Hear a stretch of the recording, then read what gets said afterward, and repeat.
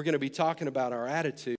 There's somebody that needs to hear this message. And over the next few weeks, we're going to be talking about our attitude. But I want you to understand, as we talk about our attitude, it's really who we are when we talk about our attitude. How many of you, somebody said to you, you've got a bad attitude? Come on, let me see your hands right now. Yeah. Now point to somebody that's got a bad attitude. Go ahead, that's fine. Yeah, I saw that. Wow, bitter. You guys are bitter. What's up? John Maxwell defines attitude this way. He says it's an inward feeling expressed by our behavior. In other words, your attitude is who you really are. And I've learned something about attitude. Who we really are is expressed the most when we're under pressure. If you really want to know who somebody is, turn the heat up a little bit. And when that heat gets turned up, whoever you are on the inside, it usually bubbles up a little bit. When everything's fine, it's no big deal. We can all put on our happy Jesus face, I call it. But when things are hard, that's when the attitude, who we are on the inside, really begins to come out. And we're going to be talking about in the next few weeks how important that is. The Bible talks about it a lot, but we need to get it right. Here's the deal. I'm a pilot. I know Ronnie's a pilot. There's probably a few pilots in the room, but there's actually an instrument in the cockpit of an airplane that's called an attitude indicator. It's actually an instrument, attitude indicator. And here's the deal. The attitude indicator tells you whether your airplane is up, down, sideways, whatever. It shows you. It's an instrument that tells you about what position your airplane is facing. And here's what's interesting. If the attitude of the airplane is up, what does that mean? It means it's climbing. That means it's going up. Man, you guys are excellent. But if the attitude of the airplane is facing down, what does that mean? Trouble. Very good. Here's the deal. If you hold the nose of the airplane down long enough, what's eventually going to happen? Very good. You're going to crash. Eventually, that bad attitude, that downward attitude, is going to lead you into a wreck with the ground or some kind of object. That's just the truth. Very simple, but the principles of attitude apply to our human lives exactly the same way. So here's the thing. If you've got a bad attitude, you're going to crash. If you've got a bad attitude and you live with a bad attitude, you're not going to end up going anywhere you want to go. And I want to tell you, we have all been around people that had a negative or a bad attitude. How much fun are they to be around? Huh? Yeah, not much fun at all. Why? Because when you have an attitude like that, it makes not only you miserable, but everybody around you miserable. I want you to listen to what the Scripture has to say about that. Proverbs 23, verse 7, one of the shortest verses I know, and it also is one of the most plain. For as a man thinks in his heart, so is he. I'll say it again. As a man or a woman thinks in their heart, so is he. In other words, what you think on the inside is going to be reflective of how you live. If you think life is going to be miserable, guess what? It's going to be miserable. Why? Please understand me today as I say these things, folks. Your attitude is the rudder of your life. So if your attitude's bad, it's going to point you in the wrong direction. How many of you heard me talk the other day about me putting the car in the ditch, looking at a deer? Do y'all remember that? Oh, that was awesome. Blessing of life. Almost did it again. We were coming home a couple of nights ago. Trish and I were in the car driving, and I saw eyes out in the pasture, and I thought, I better see what that is. It's very important. And I just started to turn the car, and she goes, don't you do it again. I mean, she like knew. It just barely, and she goes, don't you do it again.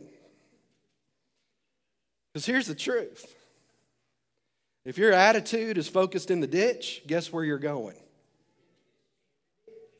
That's the way it is. And so we need to get our attitudes right. And here's the deal. I thought it was very appropriate over the next few weeks to talk about this because we're going into the season of Thanksgiving. And Thanksgiving is all about your attitude. So you can be thankful even when things are going wrong. It depends on where your heart is. See, attitude also is really about focus. What are you focused on? What are you looking at? I'm going to ask Crystal to come up this morning and share. She met with me a couple of months ago and said, Pastor, God's really laid something on my heart. I'm supposed to give my testimony. And when we talked about her testimony and she and I spent some time together, I realized this is going to be great to be in this message today. So you guys give Crystal a hand. It's on. It should be on. Now understand, check. Should be on. Yeah, it's on. Most people's number one fear is doing exactly what she's doing right now. There are some of you in this room, you would literally rather die than do this. If that's you, raise your hand. See, some of you feel that way, but you're so scared to raise your hand you wouldn't do it. Right? So this takes a whole lot of bravery. But we're going to talk today. Now listen, what did I pray about over here a few minutes ago? The who. Are you the one today? Maybe you're the one. So Crystal, tell us. I thought this would be easier the second time. Yeah, it's easier the second time, right? No, it's not. No, it's not? Now remember, microphone, right? Yes. You're doing fantastic. Thanks. Tell me a little bit about your family growing up. I was raised by a mother with an alcoholic father. That leads to parenting problems. I was raised by a father who never knew his biological father. I didn't ever feel like I wasn't loved, but it wasn't something I was shown a lot. We never attended church, ever. I knew who God was. I knew that he died for my sins, and I knew you were supposed to pray before supper. That was it. It wasn't something that we talked about, and as an adult, I know that wasn't something that was part of their life because they didn't feel like God was there for them. We attended Bible camp every summer, but that was more about going and swimming in the creek and hanging out with your friends and mom and dad getting a week away from us. It was never about growing closer to God or my family growing closer to God. As a teenager, I attended church with my friends occasionally, but never had a relationship with God or knew anything. What I know about God, I've learned as an adult. Well, when you graduated, got married, Yeah. how did that go? Not so well. I got in a relationship in high school, very, very young, my sophomore, junior year of high school, all the way until I was 22 years old. It started with abuse, not just you're stupid and you're not good enough. Like shove me down the stairs, punch me, hit me, through the entire marriage, the entire time. And I would pray at night that he would die, that he wouldn't make it home. And I knew that that was not what I should be praying for, but in my heart, that's what I wanted. I did not care that that wasn't what God was going to give me. I knew that's what I wanted. I knew that's what I needed. And I knew if God really loved me, he would do that for me. And you pray that for 2 years and that doesn't happen, you turn away from God real quick because he didn't save you.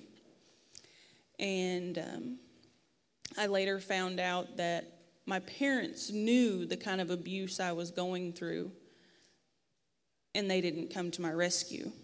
So not only did I have hardness for God and distrust because he wasn't there to save me, I had hardness and distrust for my own parents. Because if God can't save you and your own parents can't save you, who's going to save you? And I kind of had given up all of my hope. I was very, very hard.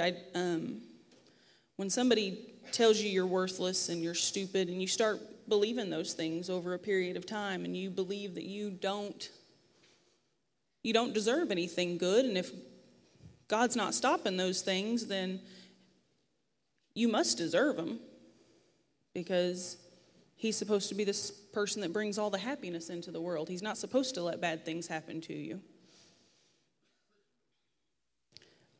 I finally decided when I was 22 that I was going to leave him. It took being almost thrown out of a moving vehicle going down the highway for me to decide that I was going to leave.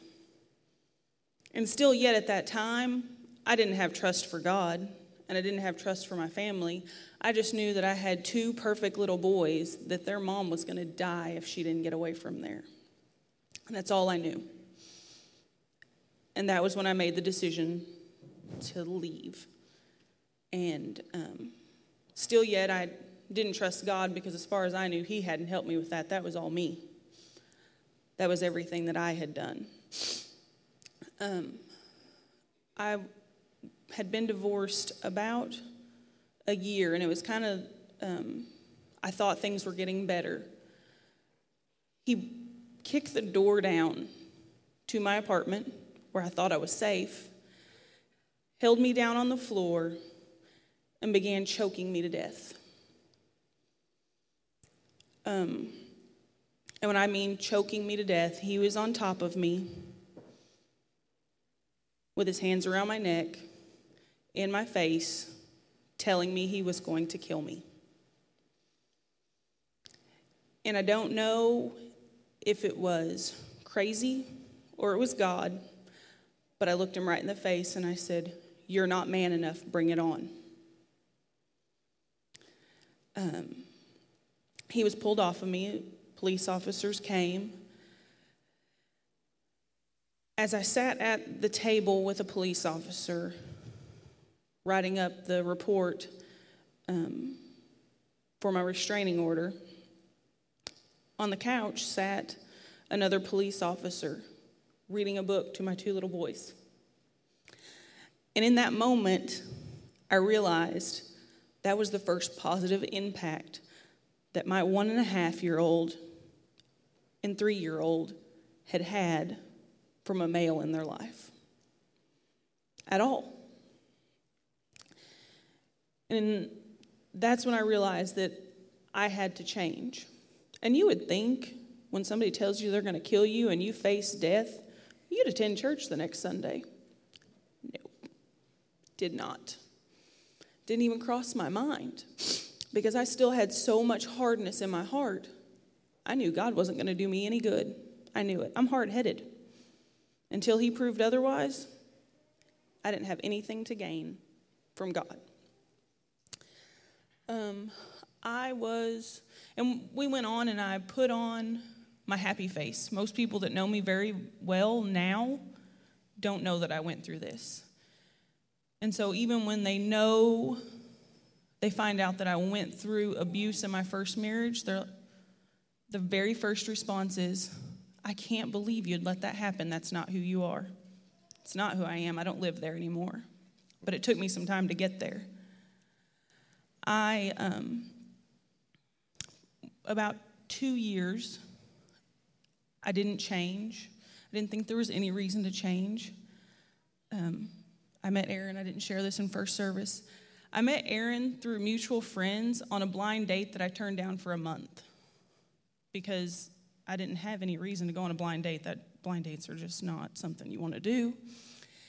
And I think that the friend that talked me into the blind date, God put her in my place, because she knew that I needed him, because he was the positive male impact that I needed, that I'd never had, and that my boys needed, that they would have never got otherwise. When we got married, we didn't instantly start going to church. And we knew that we wanted to raise our family, to raise our boys in a positive Christian environment. He had grown up in church, but just being a teenager and lifestyle changes, he didn't attend church anymore. And I started running. And Ramona Haney, I don't know if all of you know Ramona, but she's my fit friend. We do everything together. We always adventure together. We started running, and the both of us can run a long time, and she can talk a whole long time about Jesus and going to church. And Saturday after Saturday after Saturday, we would get up and run, and she would just talk nonstop about Jesus and how we needed to get to church and how we needed to be there and God was going to help us and on. And I finally gave in because she's very persistent. She's a tiny little thing, but she's wiry. And my very first Sunday here,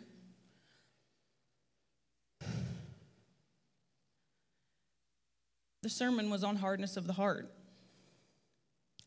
Sat up there in my pew, and I wanted to throw up because I knew he was talking to me. He didn't know me. I'm not really sure how, but I knew he was talking to me. And I took that whole sermon, and I didn't change immediately. None of us do. And I realized that for me to be who the world sees on the outside, I had to give away all of that hardness inside of me. Hardness for a man who tried to kill me, tried to throw me out of a moving vehicle. And I'll tell you right now, if you've been there, that's a whole lot of hardness. Hardness for a family who didn't step in and save me. Hardness for a God who didn't step up when I thought I should have saw him. And so making that change and for me to stop fighting against God and opening myself up and saying, okay, we'll do it your way this time, has completely changed who I am on the inside to match who I really am on the outside. Because I'm not upset and hurting on the inside anymore. And I don't have to hold on to that hate and that hardness because I gave it away. And that completely changed how I feel about everything. Wow. So, are you the one today? When we begin to understand that God is real, and Jesus said his job description is to set the captives free, but also to heal the brokenhearted, you're an example of that, because he did. And Aaron, I want to commend you, bro. I really want to commend you. With that much brokenness is a man. Yeah. Anything else you want to add to that? Give her a hand, y'all. Come on. Love you very much. Thank you. Thank you. Wow. So how do you change that kind of, when you see somebody that's gone through that or something similar and the attitude is like this? How does God take that and change that around?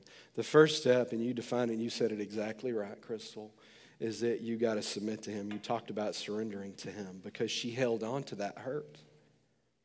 See, nobody saw what was going on the inside because we put on what I call our happy Jesus face. And we let the world see what we wanted to see, but on the inside, we're broken. And I want you to know today, folks, that's not okay. Jesus says, I came to set the captives free. That's salvation. We understand. He sets us free. And we get to go to heaven when we receive him. That's awesome. But he also says that he came to heal the brokenhearted. And listen to me, that's here. That's here. And I just want to tell you, over the years of being your pastor, I've seen so many people that had a hard time. They wanted to receive Jesus as Savior, but letting him be Lord and letting him come in and heal them was very difficult to do. And so what we're talking about today, I'm not just giving you steps that I think are fancy and sweet and nice little words. These are things that will change your life forever. The Word of God does that. So let's spend these next few moments, and we're going to talk about you're going to see this word, these 7 attitude axioms, and you see that word axiom, and what that word axiom means is truth. So these are 7 truths about attitude, okay? And I'm going to go ahead and tell you, this week we're going to talk about what happens with your attitude. Next week we're going to talk about how to build a good attitude, because here's the thing. It took years for some of you to get where you are. And God can heal you in a moment, but a lot of times there's a process involved. And God wants you to cooperate with him. And so next week we're going to start talking about how to build that, okay? Amen? So here is axiom number 1. Our attitude determines our approach to life. Our attitude determines our approach to life. We receive from our life experience exactly the attitude with which we approach it. In other words, a good attitude receives good results, while a poor attitude receives poor results. How many of you have ever walked into a restaurant and said, I don't like this place already? You ever done that? You know what? If you walk into a restaurant and go, I don't like this already, you had a bad day, whatever, guess what? It doesn't matter what they serve you, you're not going to like it. Okay? Why? Because your expectation is it's not going to be any good. And that's just the way it works. So if you walk in immediately and you understand that your attitude is going to define your approach, it's absolutely true. Let's look at number 2, the second truth. Our attitude, and this is very important, defines our relationships with people. You know, Crystal was walking around with that brokenness in her heart, and so that attitude that she had from her experience defined how she dealt with everybody else around her. Those of you that have been hurt, build up a wall. And when you meet people or walk into relationships, you'll let people only so close. Why? Because of what's happened to you in the past. And so you have an attitude that's hard, and it's protective. It's understandable, but it's not God's plan for you. It's not God's plan. Jesus modeled this truth in his life. In Matthew chapter 7, verse 12, he says this, watch. Therefore, however you want people to treat you, so treat them. But here's the thing. If your attitude stinks, how are you going to treat people? Pretty poorly. And guess what? That's probably what's going to come back to you. Some of you have faulty thinking that you feel like you can treat people poorly, and then when they don't respond and treat you well, you're shocked. I'll say that again. Some of you treat people poorly, and then when they don't respond well, you're shocked. Who's the problem? Yeah. I mean, not me specifically, but I mean, yeah, it's on the giver of that. Jesus talks about that right there. Jesus' expression of that truth was lived out in his servant attitude towards other people. Jesus loved people regardless of who they were, and he didn't expect anything from anyone. It's amazing to me. I'm going to tell you a truth here that I think is fascinating. Maybe it's just interesting to me. I know Marty thought it was interesting first service. Some of you might find this very interesting. Listen to this. This is a Stanford Research Institute study, and it says this about business. Check this out. The money you make in any business endeavor is determined only 12.5% by how much knowledge you have. 12.5% by how much knowledge you have. And 87.5% by your ability to deal with people. In other words, it doesn't matter how smart you are. What matters is how well you deal with other people. As a matter of fact, some of the smartest people I know, I don't want to be around. Right? They're difficult to deal with. So it doesn't matter how smart you are. It matters about your relationship. As a matter of fact, we've all grown up knowing that people had an IQ. Everybody know what an IQ is? If you don't, I'm scared for you. But we know what IQ is. IQ is your intelligence quotient. That means how smart you are. You know what they found out is more important in life than an IQ? Is your relational intelligence. In other words, how well you get along with other people is more important than how smart you are. I've fired some pretty smart people in my life because they couldn't get along with others. It's critical. Jesus modeled that. Maxwell has a saying, and many of us have heard it many times. People don't care how much you know until they know how much you care about them. And it's true. Let's look at the next truth. Truth number 3. Often, our attitude is the only difference between success and failure. Often, our attitude is the only difference between success and failure. I think this is fascinating. A Princeton seminary professor studied great preachers across the centuries, And the subjects, the people he studied, had a wide range of gifts and personalities. Many of them were very, very different. The reason he did the study is he wanted to know why they were so successful as pastors. They would get up and preach. They had great impact. He wanted to know why. So he looked at hundreds of years of these people. Lots of people. And so he did this exhaustive study, and after years of research, this is what he came up with. He discovered that their effectiveness lay not in their giftings and personalities, but in their attitude of cheerfulness. Their attitude. That's what set them apart. It wasn't their giftedness. It wasn't how fun, exciting, whatever. None of those things matter. It wasn't how smart they were. It was the attitude that they had. It's fascinating to me. Let's look at truth number 4. Our attitude at the beginning of a task will affect its outcome more than anything else. Our attitude at the beginning of a task will affect its outcome more than anything else. How many of you have been in a meeting, maybe in a classroom if you're a student today, and whoever was presenting the information, you could tell they didn't like what the information was? They had gone to the office, they had sat in a meeting, and somebody said, I need you to go and report this to your people. And they walked in there, and it was basically something like this. Well, your insurance premiums are going to go up 23%. And I think this is the dumbest thing I've ever seen in my life. But you're just going to have to suck it up and deal with it. Have a good day. You ever been in a meeting like that? You could tell the person presenting the information had a bad attitude. So what did that do to everybody else in the room? It put that bad attitude on everybody else. You go, well, Pastor, why is that important?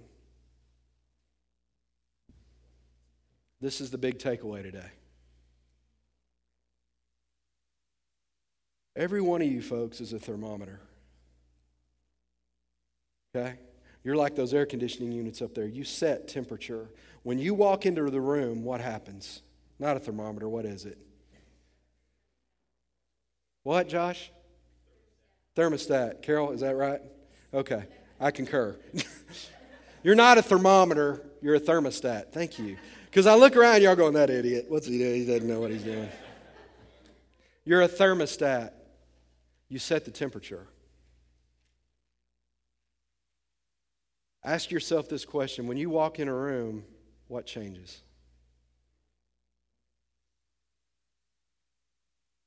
When you walk in, are people glad to see you? Or does the room start to clear out? That's a hard question. But it's life. And if you find yourself being that person today that you realize you're changing the temperature, but it's not a good thing, then buy yourself a thermometer. That's the other part. I don't know. But you got to get that right. Y'all, folks, this is life. You say, what else does that mean? When you walk through Walmart and you see that person coming, you go, oh no. I'm going to the fruit aisle. You know what I mean? You know. Are you that person? We got to change some things, folks. It's not supposed to be that way. Look at number 5. Truth number 5. Our attitude can turn our problems into blessings. What? Our attitude can turn our problems into blessings. J. Sidlow Baxter writes, every opportunity has a difficulty, and every difficulty has an opportunity. In other words, greatness is typically formed in the midst of trouble or challenges. Now, I asked this question first service, and I'm going to ask it this service because I'm hoping you guys make me feel better than first service did. How many Cowboy fans are in the room? Let me see your hands. Thank you. So there were boos. Yeah, I'll deal with you later. Wayne, I'll cut you some slack. I know you're a Green Bay fan, right? Here's the deal. First service, there were like 60 people in here and not one Cowboy fan. I went to Chuck Fancher, my go-to guy. I said, Chuck, are you a Cowboy fan? No. I mean, I had no help. I had to pray for 30 minutes in between services to get my heart right for those heathens in first service, okay? Whether you're a Cowboy fan or not, that's not the point today. But the Cowboys quarterback right now is a rookie named Dak Prescott. Dak was the quarterback for Mississippi State. He was just drafted this year. He was drafted in the 4th round. He was overlooked by every team. The Cowboys drafted him in the 4th round as a 3rd-string quarterback, if he could make it. When Dak was in college, his mother was diagnosed with cancer, and she passed away while he was in school. And it was devastating to him because Dak grew up without a father. His mom was his world, and she passed away. And in the crucible of that time, he began to continue to form who he was going to be. And if you ever watch Dak Prescott, whenever he makes a good play, he looks up. He plays for his mom. He calls his mom's cell phone still and leaves her a voicemail. His attitude could have been devastated, but he chose a different route. And now he's leading the Cowboys, that team many of you don't like. 6-1 as rookies. He's setting all kinds of records. It shouldn't happen, but his attitude's right. Amen? Jim, I'll see you Tuesday at 2 o'clock in my office, and we will... There may be a taser involved, but I see your shirt. You're a Minnesota Viking. Lord bless him and heal him because he needs your help. But get this, folks. I mean, really, get this. Greatness is formed in struggle. And that should encourage some of you because some of you have gone through it. Some of you are going through hell. But are you going to choose to trust God, really? Or are you going to fold? Because your response to that, Crystal's response, that's amazing to me. She had a choice to make. Am I going to let God in and heal me, or am I going to allow this situation to make me a statistic? And if you're the one today, this message is for you. Just like, I love stories like that where Crystal said, I came and I heard a sermon. There are times I go, Lord, let somebody hear this. And you never know. That's why I'm praying for the one. Are you the one today? That from now on, everything can be different because God is speaking to you. Just to you. And you're being honest with yourself today and you say, you know what? Maybe my attitude's not everybody else's fault. Maybe it's my choice. See, it breaks my heart when I hear the stories of brokenness that people have to deal with, and abuse and abandonment and addiction. And I understand the pain that's caused by that. But that doesn't have to define who you are. Jesus died to set you free, and he died to heal you, but you've got to let him. And those of you that have that wall built up, you need to understand you can trust God. And I know that may be scary for you because like Crystal, you feel like, where was he? He's there. But you got to let him. And your greatness will be formed in the struggle that you're in if you'll allow God to use it. If you'll allow him to use it.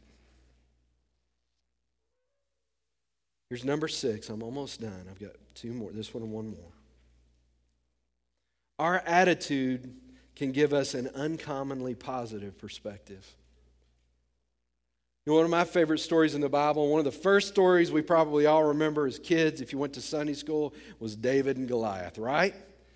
David and Goliath. Little David, big Goliath. And understand one of the many amazing things about that story is that when David showed up, the armies had been there for a few days, and Goliath would literally walk out in front of the army of Israel, a whole army of trained warriors, many of them trained warriors, and he would challenge them to send somebody to fight him.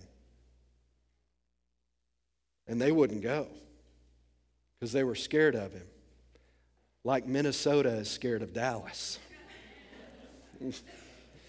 Sorry, Jim, I got the mic, brother. That's what happens when you show me that jersey. But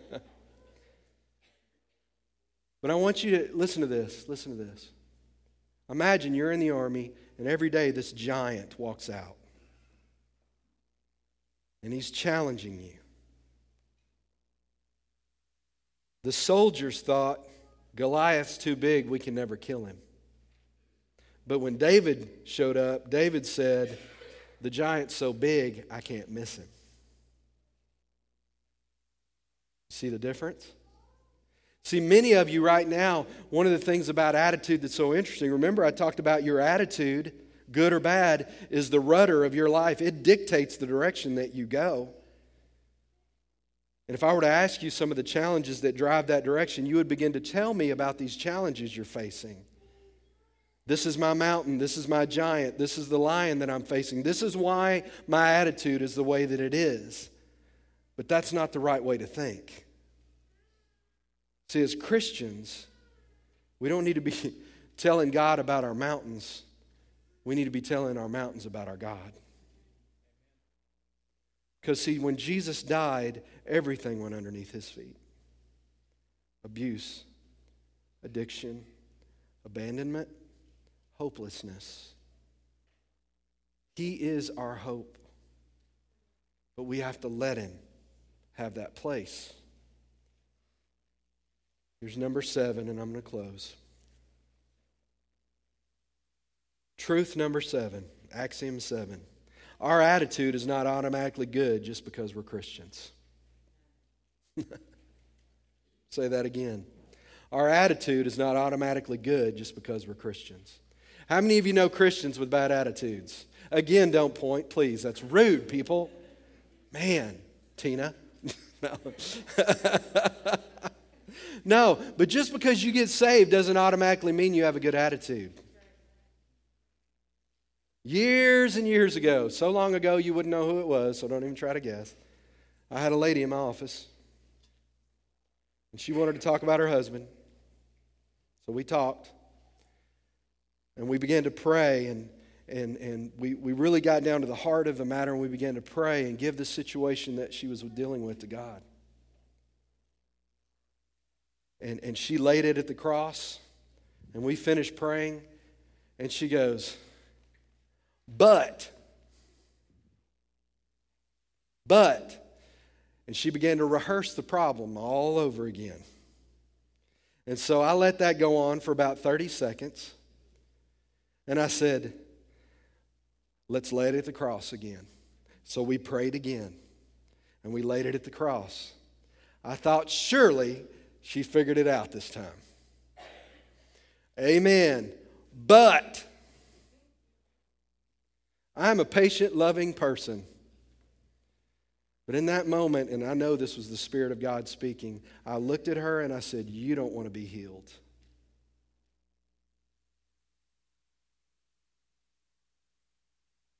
How could a pastor say that? It was true. I said, you don't want to be healed. I said, you're comfortable with your problem. The attitude that you have, you're choosing to keep. See, those words, but, meant you haven't let it go. The Bible tells us to cast our cares on the Lord. That means no buts. And we leave them there. So for those of you that are here today, and you say, but, you're not really trusting God. And I'm telling you that because I love you. And I don't want you to keep dealing with what you're dealing with, but you've got to know the truth. Because the Bible tells us that you'll know the truth, and the truth will what? Set you free. It'll set you free. Now here's the thing. Here's the thing. Come on up, Wes. Here's the thing. I love you guys so much. And here's how you know I love you. I'm not even mad that you aren't Cowboy fans. I do question your salvation, but I'm not mad.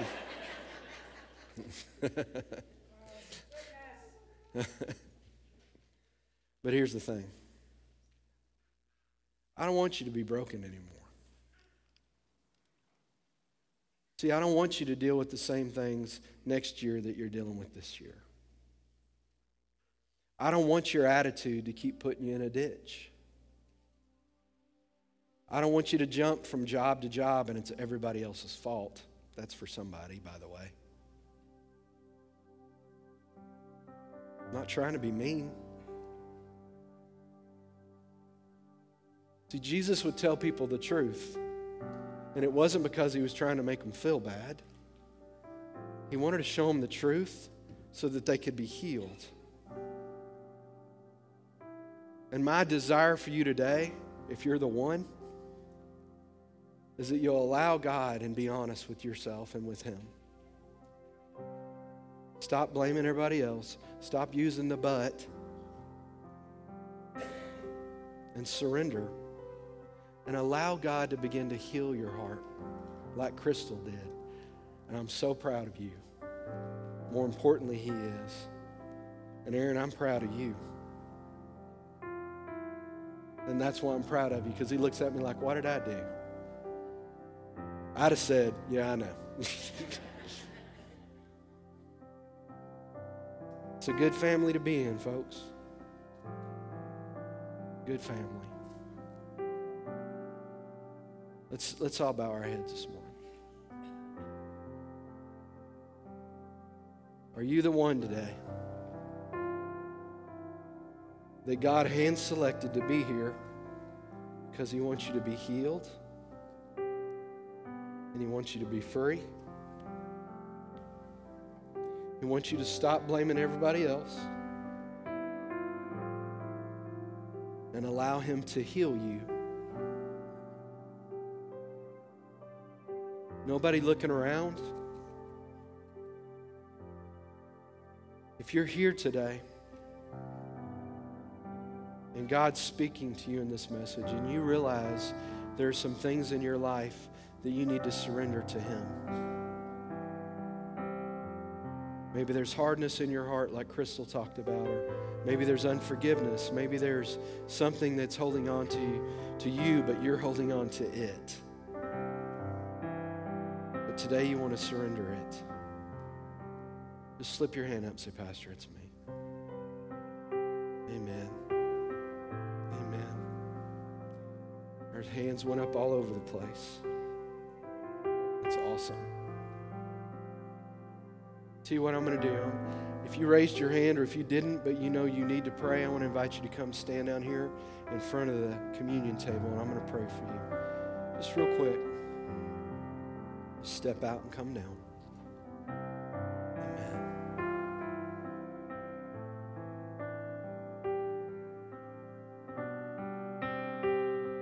If you're tired of the same old, if you're tired of things being the way they've always been, then let's make a change today. Let's choose today to let it go. Amen. Father, today we just thank you for your presence. We thank you for your love for us, Lord, and all that you've given us. And let's all pray this together. There's some folks raise their hand, they're not down here. So let's just all pray this together. Lord Jesus, today you've spoken to me. So I'm asking you to heal me. Heal my heart. I know you can. And I need you. In your name.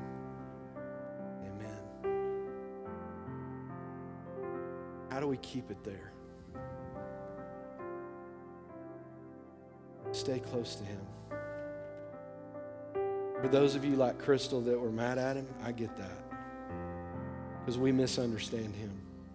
But let me tell you something, folks. God loves you so much, He's willing for you to misunderstand His love for you because He's a good parent. But He wants your good. He does.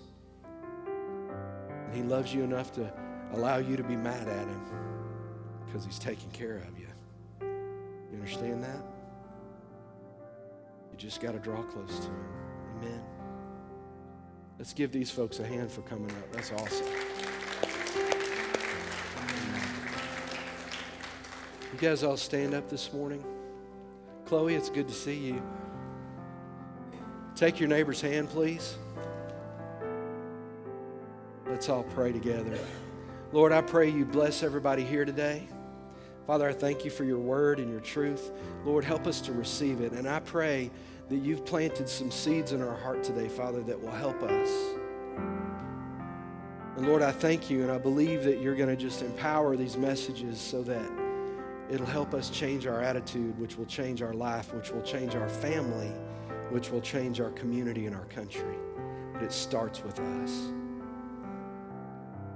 Father, as we leave this place, we know we're walking into a world that are a lot of challenges. Lord, help us to be lights in very dark places so that people would see your love in us, Lord, and they would be drawn to you as we glorify you. And I thank you for that, Father. Bless us as we go today. In Jesus' name. And everybody said, all right, turn to 5 people, tell them, go Cowboys. Y'all have a good day.